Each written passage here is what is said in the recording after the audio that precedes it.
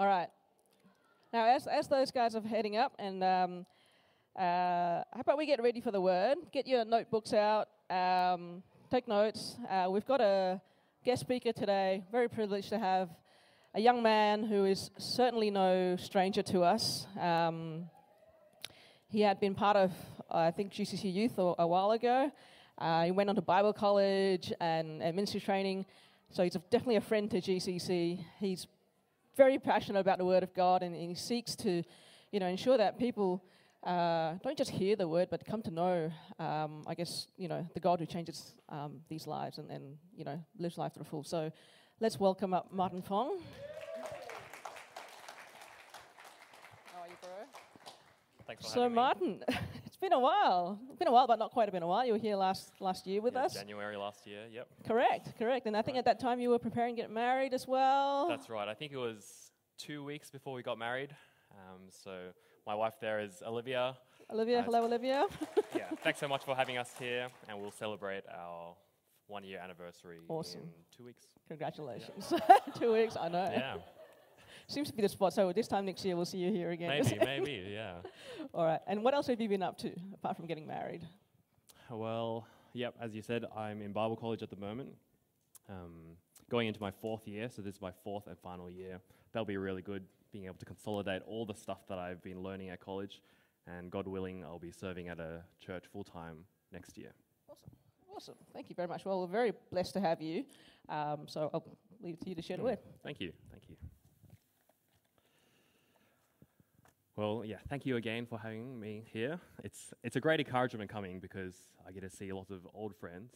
I think I did the calculations, and it was 15 years ago that I first got connected when Jolene and Sandra invited me here.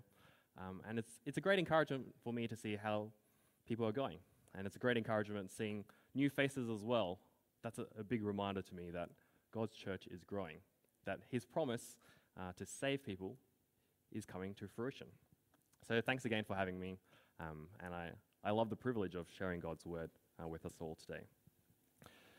Well, I'd like to tell you about my friend Aaron. Not this friend. I hear he's got a good coffee machine, so I recommend going out there. But this friend Aaron that I'd like to share about, he's a Catholic. Now, there's a few things I agree with, some things I disagree with Catholics. Well, with my friend Aaron, there's also a lot that I appreciate about him. He's dedicated. He goes to Mass and confession when he can. He prays regularly. He tries to do the right thing. My friend Aaron is dedicated. But one thing I'm saddened about when I speak to him is that he's uncertain about his salvation. He's not confident that he has eternal life with God. He's not sure that things will be okay. See, on the one hand, he believes Jesus really did die for his sins. But on the other hand, he thinks that his ongoing sins, they separate him from God. And so he has no real certainty as to whether he is saved. I wonder, have you ever felt like that? You know that Jesus died for you, but you sometimes doubt whether that salvation really is true. Maybe there are ongoing struggles that cause you to doubt. Perhaps ongoing struggles with porn, with materialism, relational conflict, perhaps some terrible sins that have happened in the past that continue to haunt you. Like my friend Aaron, do you sometimes doubt? Do you sometimes not have that certainty of your salvation? So, is it possible to have that certainty, to have that assurance of salvation? Well, I think today's passage helps us to get the answer to that. Let's get into it. So today we're looking at a passage from Isaiah the prophet.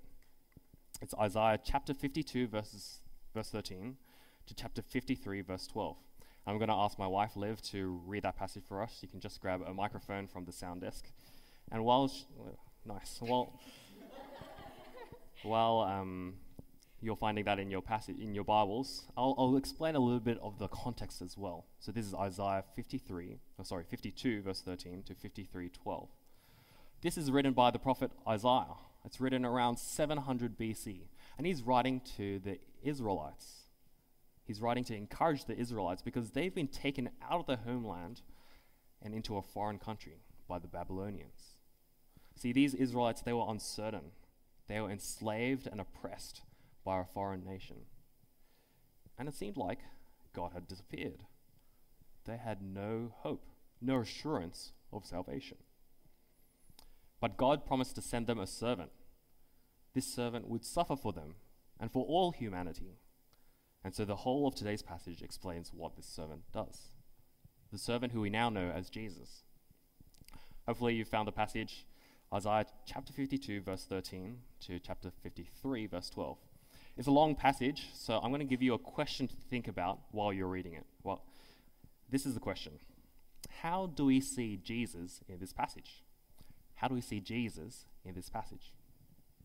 All right, keep that question in mind as Liv reads out the passage for us. Isaiah 52 from verse 13. See, my servant will act wisely. He will be raised and lifted up and highly exalted. Just as there were many who were appalled at him, his appearance was so disfigured beyond that of any man, and his form marred beyond human likeness. So he will sprinkle many nations, and kings will shut their mouths because of him. For what they were not told, they will see, and what they have not heard, they will understand. Who has believed our message, and to whom has the arm of the Lord been revealed? He grew up before him like a tender shoot, and like a root out of dry ground. He had no beauty or majesty to attract us to him, nothing in his appearance that we should desire him. He was despised and rejected by men, a man of sorrows, and familiar with suffering. Like one whom men hide their faces, he was despised, and we esteemed him not. Surely he took up our infirmities and carried our sorrows, yet we considered him stricken by God, smitten by him and afflicted. But he was pierced for our transgressions. He was crushed for our iniquities. The punishment that brought us peace was upon him, and by his wounds we are healed. We all like sheep have gone astray. Each of us has turned to his own way, and the Lord has laid on him the iniquity of us all. He was oppressed and afflicted, yet did not open his mouth. He was led like a lamb to the slaughter, and as a sheep before her shearers is silent, so he did not open his mouth. By oppression and judgment he was taken away. And who can speak of his descendants? For he was cut off from the land of the living. For the transgression of my people he was stricken. He was assigned a grave with the wicked, and with the rich in his death, though he had done no violence, nor was any deceit in his mouth. Yet it was the Lord's will to crush him and cause him to suffer. And though the Lord makes his life a guilt offering, he will see his offspring and prolong his days, and the will of the Lord will prosper in his hand. After the suffering of his soul, he will see the light of life and be satisfied. By his knowledge, my righteous servant will justify many and will bear their iniquities. Therefore, I will give him a portion among the great, and he will divide the spoils with the strong, because he poured out his life unto death and was numbered with the transgressors. For he bore the sins of many and made intercession for the transgressors. Thanks, Liv. It's a long passage, and it's okay if we haven't got all the details just yet. We're going to have some time this morning to figure out what the passage really means. And we're going to do that by looking at 3 points. So we'll see that Jesus was the suffering servant. We'll see that Jesus suffered for us, so we can be confident in our salvation. And we'll see that Jesus is now exalted, so we should find hope in him. 1, Jesus was the suffering servant. 2, Jesus suffered for us, so we can be confident in our salvation. And 3, Jesus is now exalted, so we should find hope in him. Let's start with point 1. Jesus was the suffering servant. Now the passage, you might have noticed, doesn't even use the word Jesus. So how do we know that this suffering servant actually is Jesus? Well, later on in the Bible, in Acts chapter 8, we see it is Jesus. God sends a disciple named Philip to this Ethiopian official. And this Ethiopian official, he's reading this particular passage, Isaiah 53. But the passage is pretty confusing. He doesn't know what it means. And so God sends Philip to explain to the official what this passage is about. Philip explains that it's the good news of Jesus, that Jesus was the suffering servant in Isaiah. And I'll try to do something similar as well. We're going to see how the suffering in this passage matches up with Jesus' life and his crucifixion. Let's start with chapter 52, verse 14. Chapter 52, verse 14. Just as there were many who were appalled at him, his appearance was so disfigured beyond that of any human being, and his form marred beyond human likeness. Jesus was disfigured. He was brutally hurt. Now, I'd like to share a little bit more detail as to what that did look like. But I have to give you a heads up, a bit of a warning that it's a bit unpleasant. As I read through the gospel accounts of the crucifixion, I didn't feel great. And you might feel uncomfortable too. But I think knowing what Jesus went through, that he went all the way, gives us more confidence that Jesus really did die for us. So what does it mean in this passage when Jesus is disfigured? What does it mean when he's marred beyond human likeness? Well, we should think back to before Jesus was crucified. Jesus was before Pilate, the Roman governor. And Pilate saw that Jesus was innocent, but the crowds wanted Jesus dead. And Pilate was scared of the crowds. So Jesus, he was sent by Pilate to be flogged. But I don't know how much you know about flogging, but flogging is done with a whip. Maybe a leather, maybe a rope. Jesus was whipped. And I can imagine Jesus being hit multiple times, over and over again. His skin would have been broken. He would have been bleeding in many places. And after Jesus was flogged, the soldiers mocked him. They mocked him with a crown, a humiliating crown of thorns. And I can imagine Jesus screaming in pain as they pressed that crown of thorns into his head. Blood would have been dripping down the side. And of course, there's the crucifixion itself.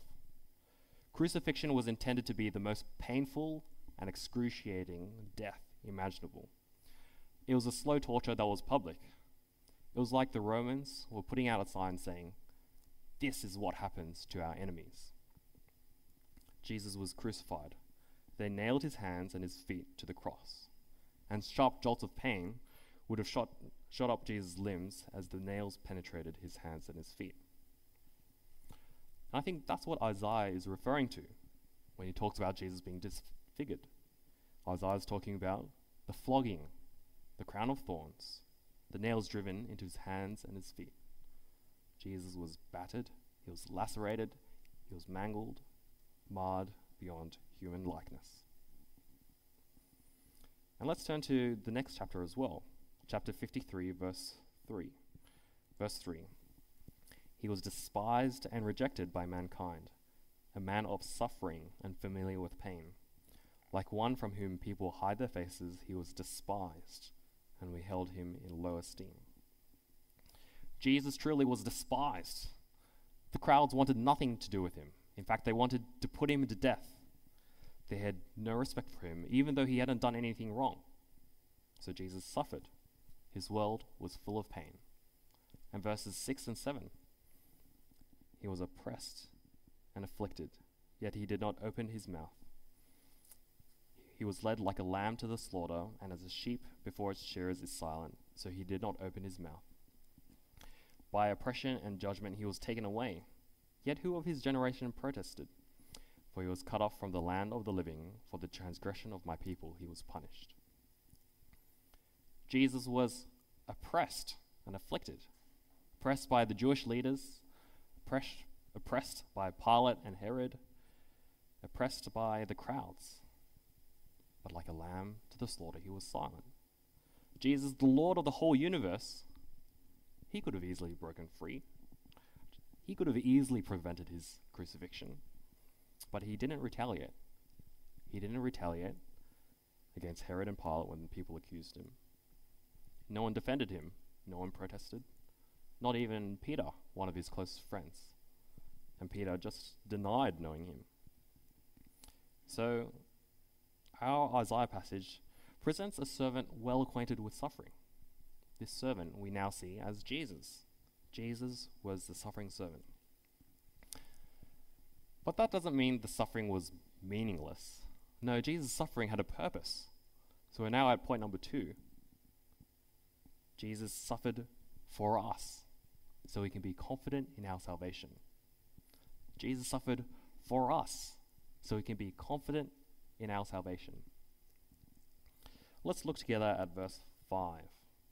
Verse 5 shows us that Jesus' suffering had a purpose. But he was pierced for our transgressions. He was crushed for our iniquities. The punishment that brought us peace was on him, and by his wounds we are healed. Jesus suffered for us. You'll see at the start of verse 5 that Jesus suffered for our transgressions, for our iniquities. Those are longer words that refer to sin, the wrong things we've done, evil things. So, how was Jesus pierced for our transgressions? Well, to understand that, we need to think about justice.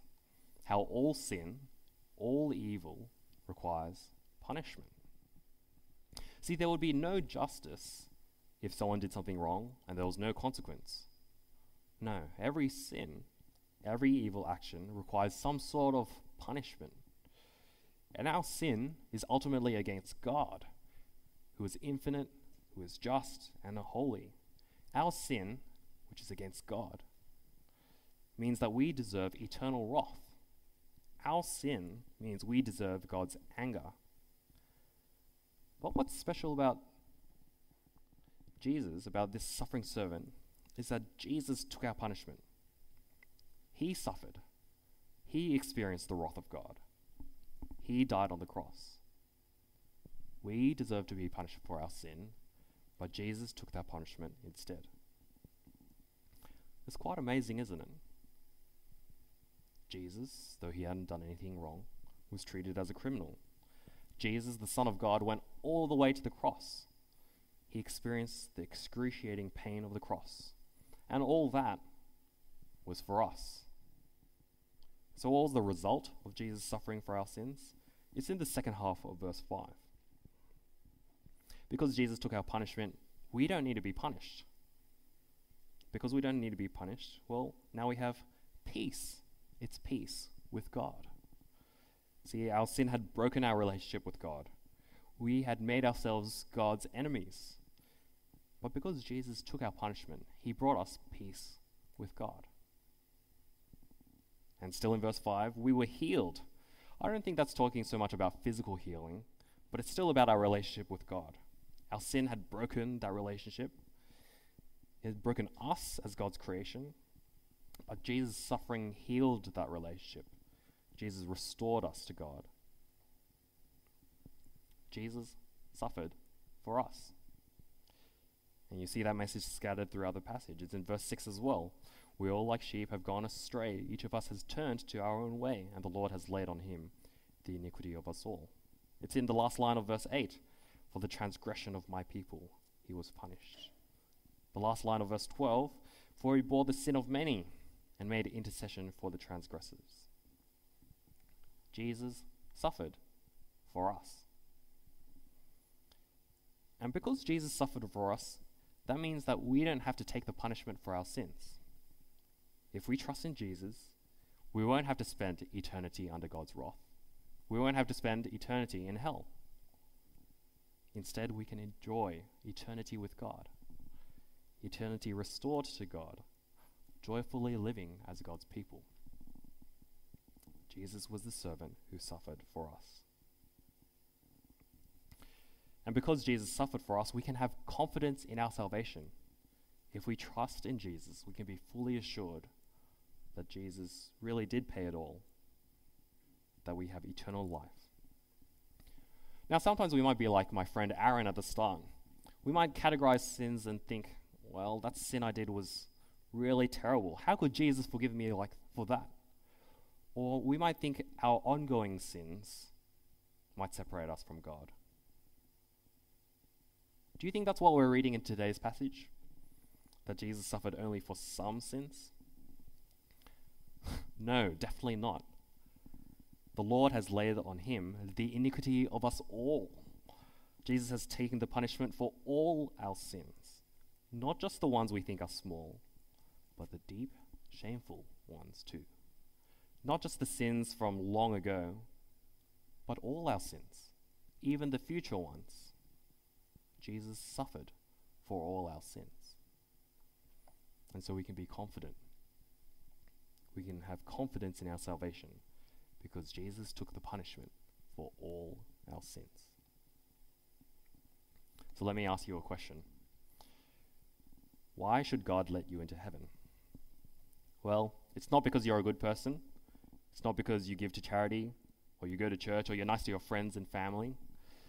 If salvation was simply based on what we did, well, God would see those good things, but he'd also see the bad things that we've done, these terrible things. Our sin condemns us. We would be deserving of death and judgment. We would be deserving of eternity under God's wrath.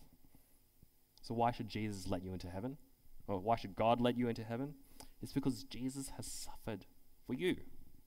He has taken the punishment for your sins. That's why we can have confidence in our salvation, because Jesus suffered for us. Well, we've been seeing in our Isaiah passage that Jesus did suffer for us. But what happened after he suffered? What happened to him after he died? Well, we're now at point 3. Jesus is now exalted, so we should find hope in him. Jesus is now exalted, so we should find hope in him. You may have noticed that our Isaiah passage uses mostly 2 tenses, past tense and future tense, one set of events and another set of events that happened afterwards. We've already looked at the first set of events. Jesus was a suffering servant. He suffered. He died on the cross. Now we're going to look at the second set of events. And I'd like to suggest that everything in the future tense in our passage happens after Jesus' death.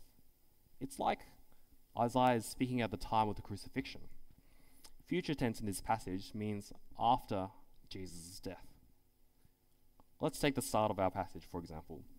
Isaiah chapter 52, verse 13. See, my servant will act wisely. He will be raised and lifted up and highly exalted. Jesus was raised. That's the resurrection. He was raised to life. But not only was he raised to life, he also ascended to heaven. He was lifted up and exalted to the highest place of honor. He was seated at the right hand of God in heaven. That's where he is right now, ruling at the right hand of God. And from there, by his Spirit and his church, he reigns.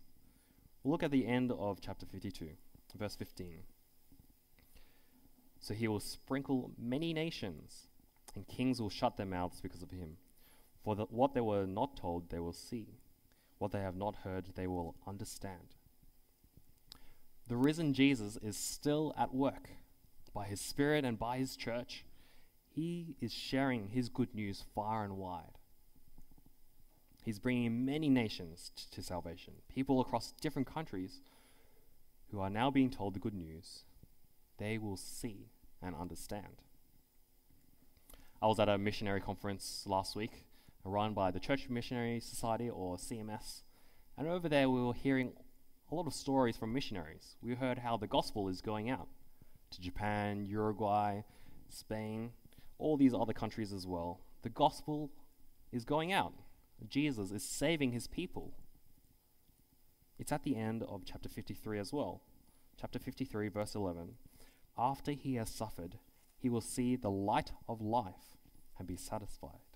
By his knowledge, my righteous servant will justify many, and he will bear their iniquities.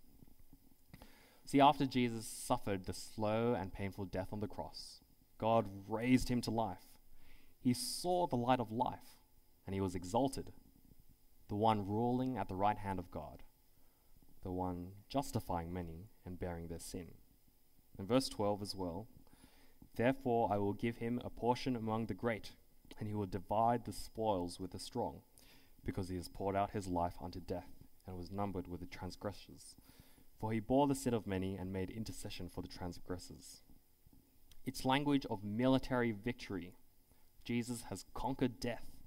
His reward is to be seated at the right hand of God. Now, this victory isn't something he just keeps to himself. No, he shares his victory. He shares his victory with others. Because of Jesus, others too will have eternal life. They too will be with God forever. Jesus was a suffering servant. He suffered for us. And now he is exalted. But why is it important that Jesus is exalted? Why is it important that Jesus was raised to life? Well, it's because we can have hope in suffering. We can have hope in suffering. See, this passage in Isaiah was written to the Israelites in exile.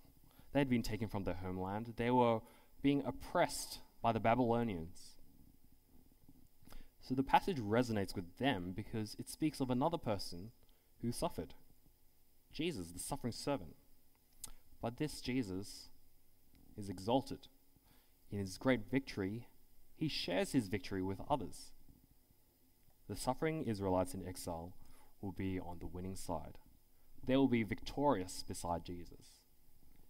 They will have hope of victory because of this exalted servant. They will have hope of healing because this servant suffered for them. And that's true for us in our suffering too. In our suffering, we can have hope. We can have hope because Jesus suffered for us. We can have hope because we're on the winning side. What is that hope? It's the hope of eternity with God. Our hope is a joyful eternity with no more suffering. This Isaiah passage is pretty realistic about suffering. It doesn't try to minimize it. But I think sometimes we might. When we're going through suffering, sometimes we might tell ourselves that things aren't really that bad, that we shouldn't feel so terrible. Perhaps we try to minimize our suffering. But our Isaiah passage is realistic. It describes the humiliating pain that Jesus had to suffer. Imagine telling Jesus on his way to the cross that things weren't that bad. No, things were terrible. He suffered greatly.